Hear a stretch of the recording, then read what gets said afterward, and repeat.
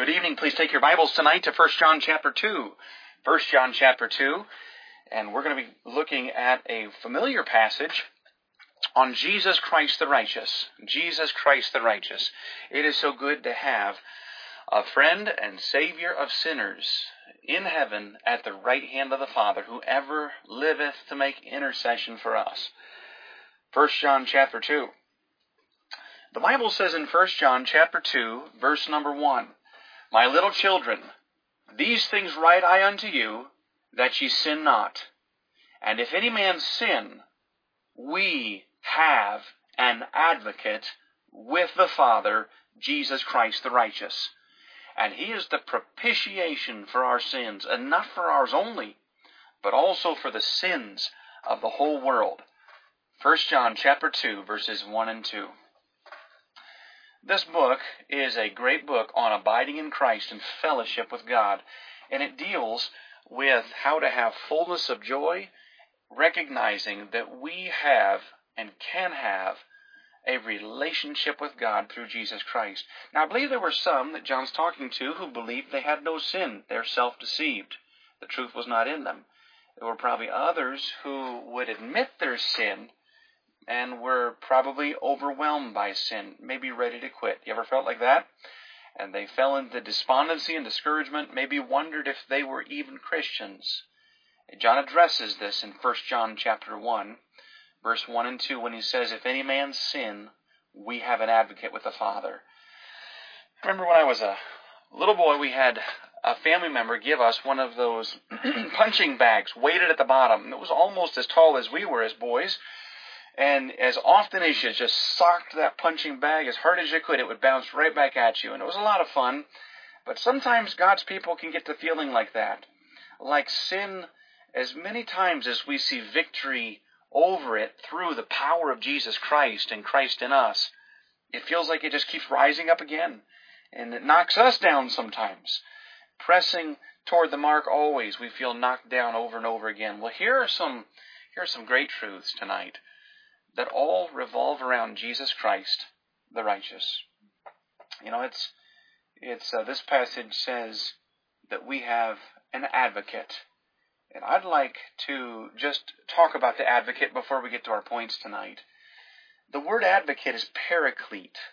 It's the one who comes alongside, is called alongside. And Jesus said in John 14, I will pray the Father, and he shall give you another comforter, meaning another one just like me. Just like Jesus, the Holy Spirit would be sent. And that word comforter, or advocate, it can be very technical. Beyond just meaning a friend or a comforter, it can also mean a lawyer or one who gives counsel.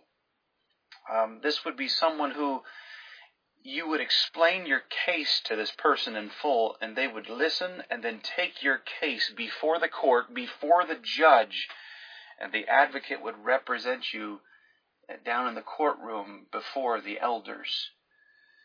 Well, in John's day, when he wrote this, it could be used technically of a defense attorney, but it was more often used as someone who represented you or sponsored you or spoke for you, a friend, not just a professional, but one who carried some weight and was well respected. And if people wouldn't listen to you, perhaps they would listen to him, your advocate, because this person cared for you.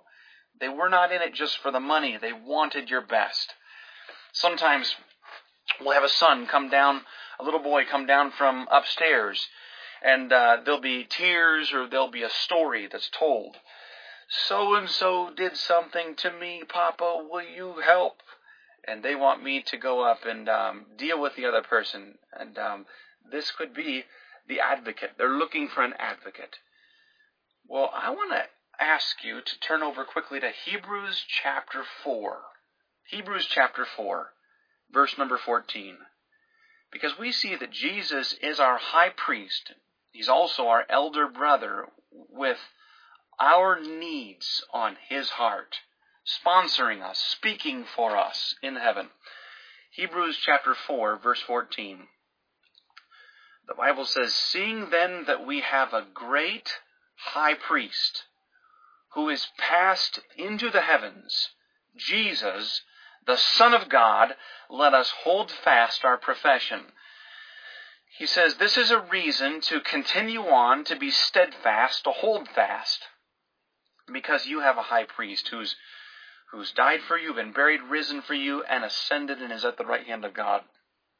You know, there's nothing that I have that can commend myself to God. There's nothing in me that gives me standing in heaven, but the judge will hear Jesus, our great high priest. It's as though Jesus stands before the Father and says, Father, these have sinned, but I have paid the price for their sin. I have borne the brunt of your wrath that was against them and against their sins, so you who are faithful and just may forgive them for my sake. They cannot be condemned. They cannot be cursed, because I have been cursed for them. Father, look upon them with favor and with blessing that I earned on their behalf. That's why the Bible says in verse 14 of Hebrews 4, seeing then that we have a great high priest. And it goes on, verse 16, and says, let us therefore come boldly unto the throne of grace. One of the reasons we have such great access in prayer, the reason, is because our high priest has opened the way for us, seeing that we have a great high priest. Verse 15 says, for we have not an high priest which cannot be touched with the feeling of our infirmities. Oh, what a great verse. But was in all points tempted like as we are, yet without sin. I wonder if I can illustrate this, that Jesus Christ is touched with the feelings of our infirmities. He was in all points tempted like we are, but he never sinned. If I can illustrate this by use of the idea of a pain tolerance. Some of you have a very high pain tolerance. Some have not so high. If I think of a friend of mine who had such a high pain tolerance and such a low budget that he had teeth problem, and so he used pliers and pulled all of his own teeth with his own hands, his own grip, all the way back to the molars. This is awful to consider. Some of the teeth broke off, but he ended up getting them all anyway. Well, imagine that you and I are in a room. Maybe there's three of us, you and I and one other person. And you have a very high pain tolerance, and perhaps I have a mid-level pain tolerance, and the other individual has almost no pain tolerance. So as all three of us, the pain begins to go up in the room, the other one in the room with a small pain tolerance, he begins to, tears are coming in his eyes, he's turning red, and he passes out. A few minutes later, as the pain tolerance goes up, I can't take it anymore. I'm biting my tongue, and before long my eyes roll back in my head and I pass out. You're the only one left standing.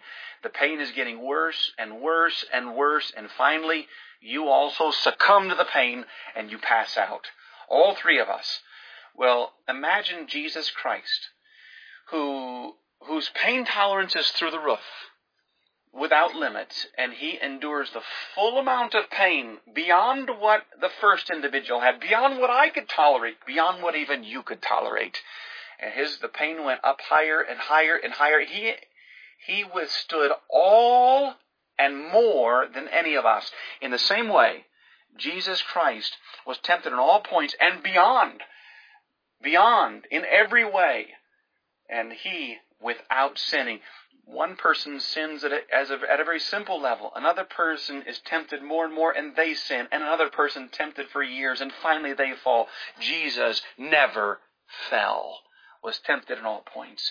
And because we have a Savior who is in heaven for us, a great high priest, he says, let us come boldly to the throne of grace. Because we have a high priest who was in all points tempted like as we are, yet without sin, who knows exactly what we're going through, he says, we have boldness of entrance. We have what an advocate we have at the right hand of the Father. My hope is built on nothing less than Jesus' blood and righteousness. All of our hope of acceptance with the Father rides on Jesus, and we are complete in him. Number one, I want to point out about our advocate. He is an advocate for first century apostles. and 21st century believers. Jesus Christ, He is an advocate for first century apostles and 21st century believers. I believe this is right in the Scripture. The Bible says back in 1 John chapter 2, verse number 1, it says, "My little children, these things write I," the Apostle John speaking, "unto you, that ye sin not. And if any man sin, we have an advocate." He is not saying that apostles have advocates. He says, if any man sin, we have an advocate with the Father.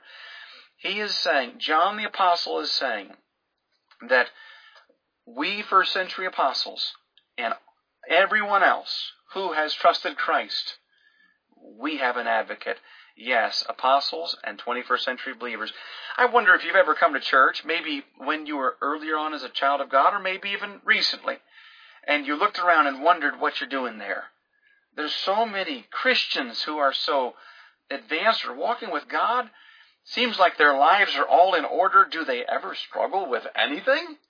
And there you sit, living uncomfortably with yourself and the reality of all your problems, having the backstage view of your own life, knowing who you really are, and really the reality of your troubles just settle in too often. Well, John dispels that error, just as Paul did, who called himself the chief of sinners. John says we, even apostles, need an advocate with the Father. You know, John says, when you look at the apostles, you're not looking at super Christians or wowing examples of the faith. There are no showcase Christians, no museum exhibit Christians, living above sin, never ever soiling their feet. There was only one who was tempted in all points, yet without sin, and He is your advocate. All the rest of us, we are sinners. Our hands are dirty, our feet are soiled. We're saved because we're washed in the blood of the Lamb, and our sins are blotted out, we know, and to God be the glory for that. We're not museum exhibits. We're testimonies to the fact that Jesus Christ can save and transform a life. It's not just you who has an advocate. We all need our advocate.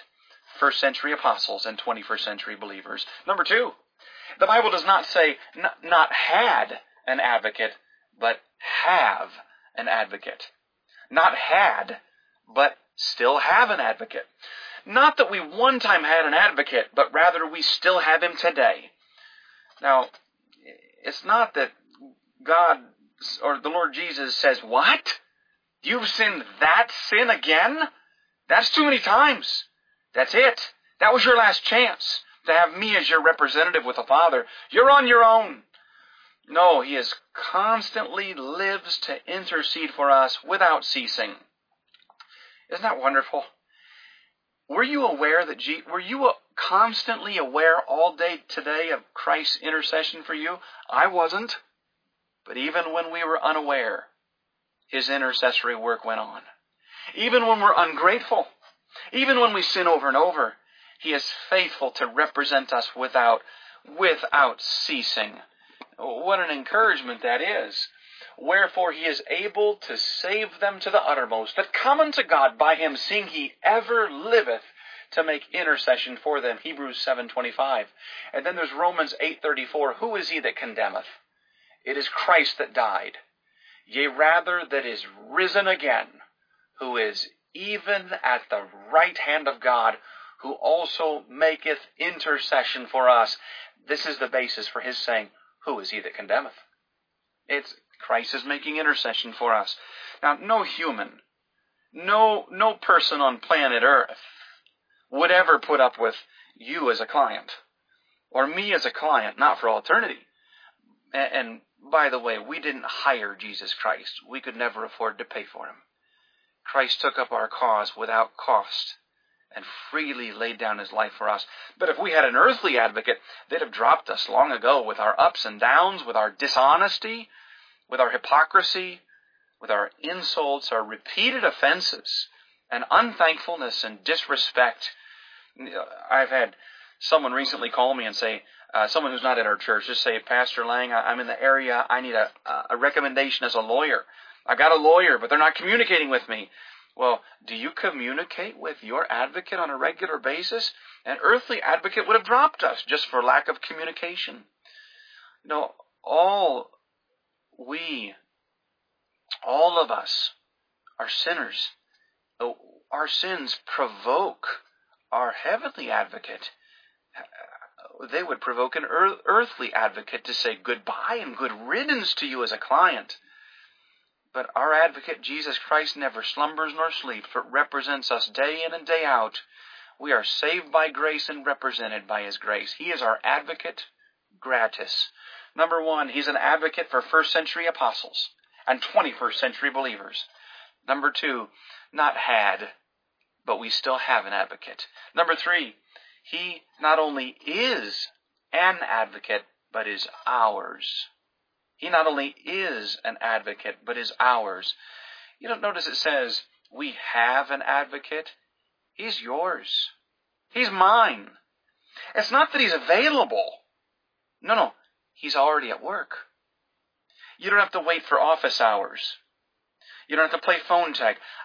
In the past 72 hours, I have a friend that I've called back and forth with him. I've called him and missed him. He's called me and missed him 8 times. You don't have to play phone tag with Jesus. He's still taking clients if you're not saved. You need to be saved today. You must be born again. But once you have Him as your Savior, He is also your advocate with the Father, Jesus Christ the righteous, who keeps you secure. I love this fact that I am His, and He is mine, and nothing can separate us. The story is told of William Guthrie, a preacher back in the 1600s, who was kicked out of his pulpit for preaching truth in 1662. 3 years later, in 1665, his health broke completely. He was in horrendous pain, and the attacks of pain came so strongly, he had to be physically held down by his friends. He was heard to say, with pain coming from between gritted teeth, "Though I should die out of my mind, I know I shall die in the Lord." What was he saying? Pain may put me out of my mind, but it cannot put me out of my Lord. Aren't you glad that nothing can separate us from the love of God, and that He will never leave us nor forsake us, and that He ever liveth to make intercession for us, and that no sin we commit removes Him from His job and occupation. Number 4, our advocate is our friend and not a cold DA. Our advocate is our friend and not a cold defense attorney. Greater love hath no man than this, than that a man lay down his life for his friends. John 15:13. John 15:15. Henceforth I call you not servants, for the servant knoweth not what his Lord doeth, but I have called you friends. You know, it's amazing. This word, advocate, does not mean just technically a defense attorney. It means more generally and more often in the use of that day of John the Apostle, just someone who comes alongside, who has your best interest in mind. Not a cold DA, but a friend. You don't have to remind your advocate what your name is from day to day, or what your occupation is, like you go into the doctor and he says, "Where do you work?" And you remember, "You asked me that last time." You don't have to remind your advocate of what your sicknesses are, what medications you take, what your temptations are and troubles. When you sin, you have not a prosecutor with the Father. It doesn't say that. Not a police officer with the Father. He is your advocate with the Father, Jesus Christ the righteous. It's wonderful. He is Jesus Christ who tells you, as He did someone else long ago, "Go and sin no more. Neither do I condemn thee. Go and sin no more." Neither the Father nor the Son are sick and tired of you, child of God. He's not on the verge of condemning you. He was the one who tells us through Paul the Apostle, "Who is he that condemneth? It is Christ that died." We may be surrounded by voices, maybe a condemning conscience. Maybe the law condemns us, but listen to the voice of the Word of God and of your advocate. Jesus Christ the righteous. And last of all, number 5, we have an advocate with who? We have an advocate with who? The Father. That sounds like family. We have an advocate with the Father. Now, John's not writing to lost people. He's writing to people who God is their Father. When we were lost sinners, we should have trembled. Rarely did we. We should have trembled because we had a judge. The fact is, we were condemned already. But we fled to our Savior, Jesus Christ, and received His cleansing blood and His righteousness. And now we're safe from the wrath of God. And we're informed that not only are we accepted into God's favor, but we're brought into His family. Isn't it amazing? I love 1 John. Behold, what manner of love the Father hath bestowed upon us, that we should be called the sons of God. Our family of God's status is not in jeopardy. It's not pending. We're not on probation. We are children of God. The Father is not reluctant to bless us or to forgive us, even when our faith is small. The prodigal son is a great story told by the Lord Jesus. And you know, the Father in the story of the prodigal son represented God. The Father was not waiting over the horizon for His Son to return with a rod in hand to thrash him. He was ready to run in to receive him and rejoice with him, with steak and potatoes cooking and feasting. He says, "This my son was dead and is alive again. He was lost and is found," and they began to make merry. What an encouragement that we have an advocate with our Father. Our advocate, going in reverse, point number 4, is our friend. Number 3, He is our advocate. He's ours. Number 2, not had, we still have Him.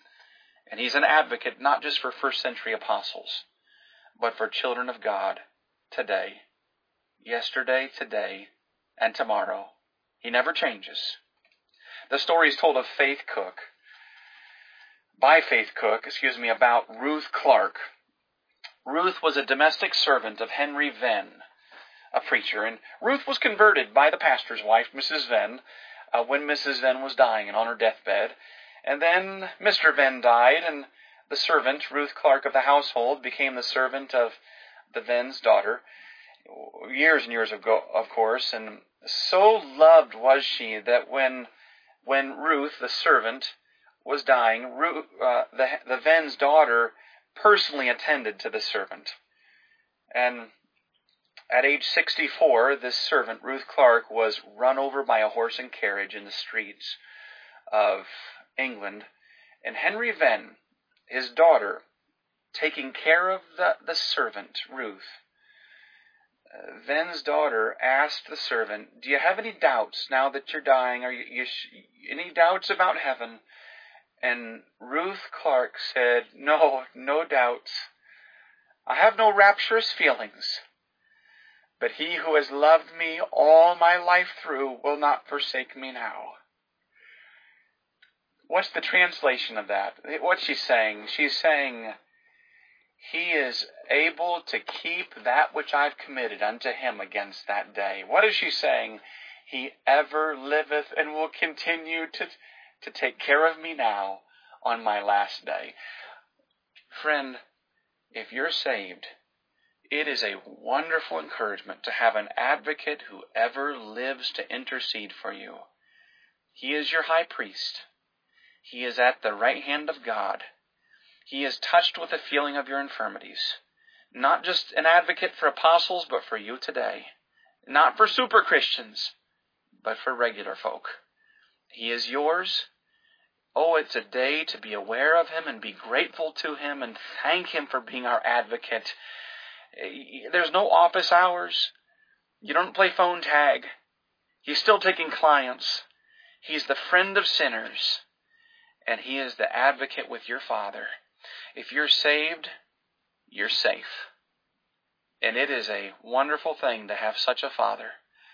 Father in heaven, we turn to you today and we thank you for giving us yourself and your Son to intercede for us and for his ever living to intercede for us. And it causes us to love you and him all the more. Thank you for how your Son is touched with the feeling of our infirmities. May those under the hearing of the voice of Scripture today, may they turn to their advocate and cry out and have sin-free, sins forgiven, cleansed by the blood, nothing between their soul and their Savior, rejoicing in their advocate, Jesus Christ the righteous, who ever liveth for us. In Jesus' name we pray. Amen. God bless you. Good night.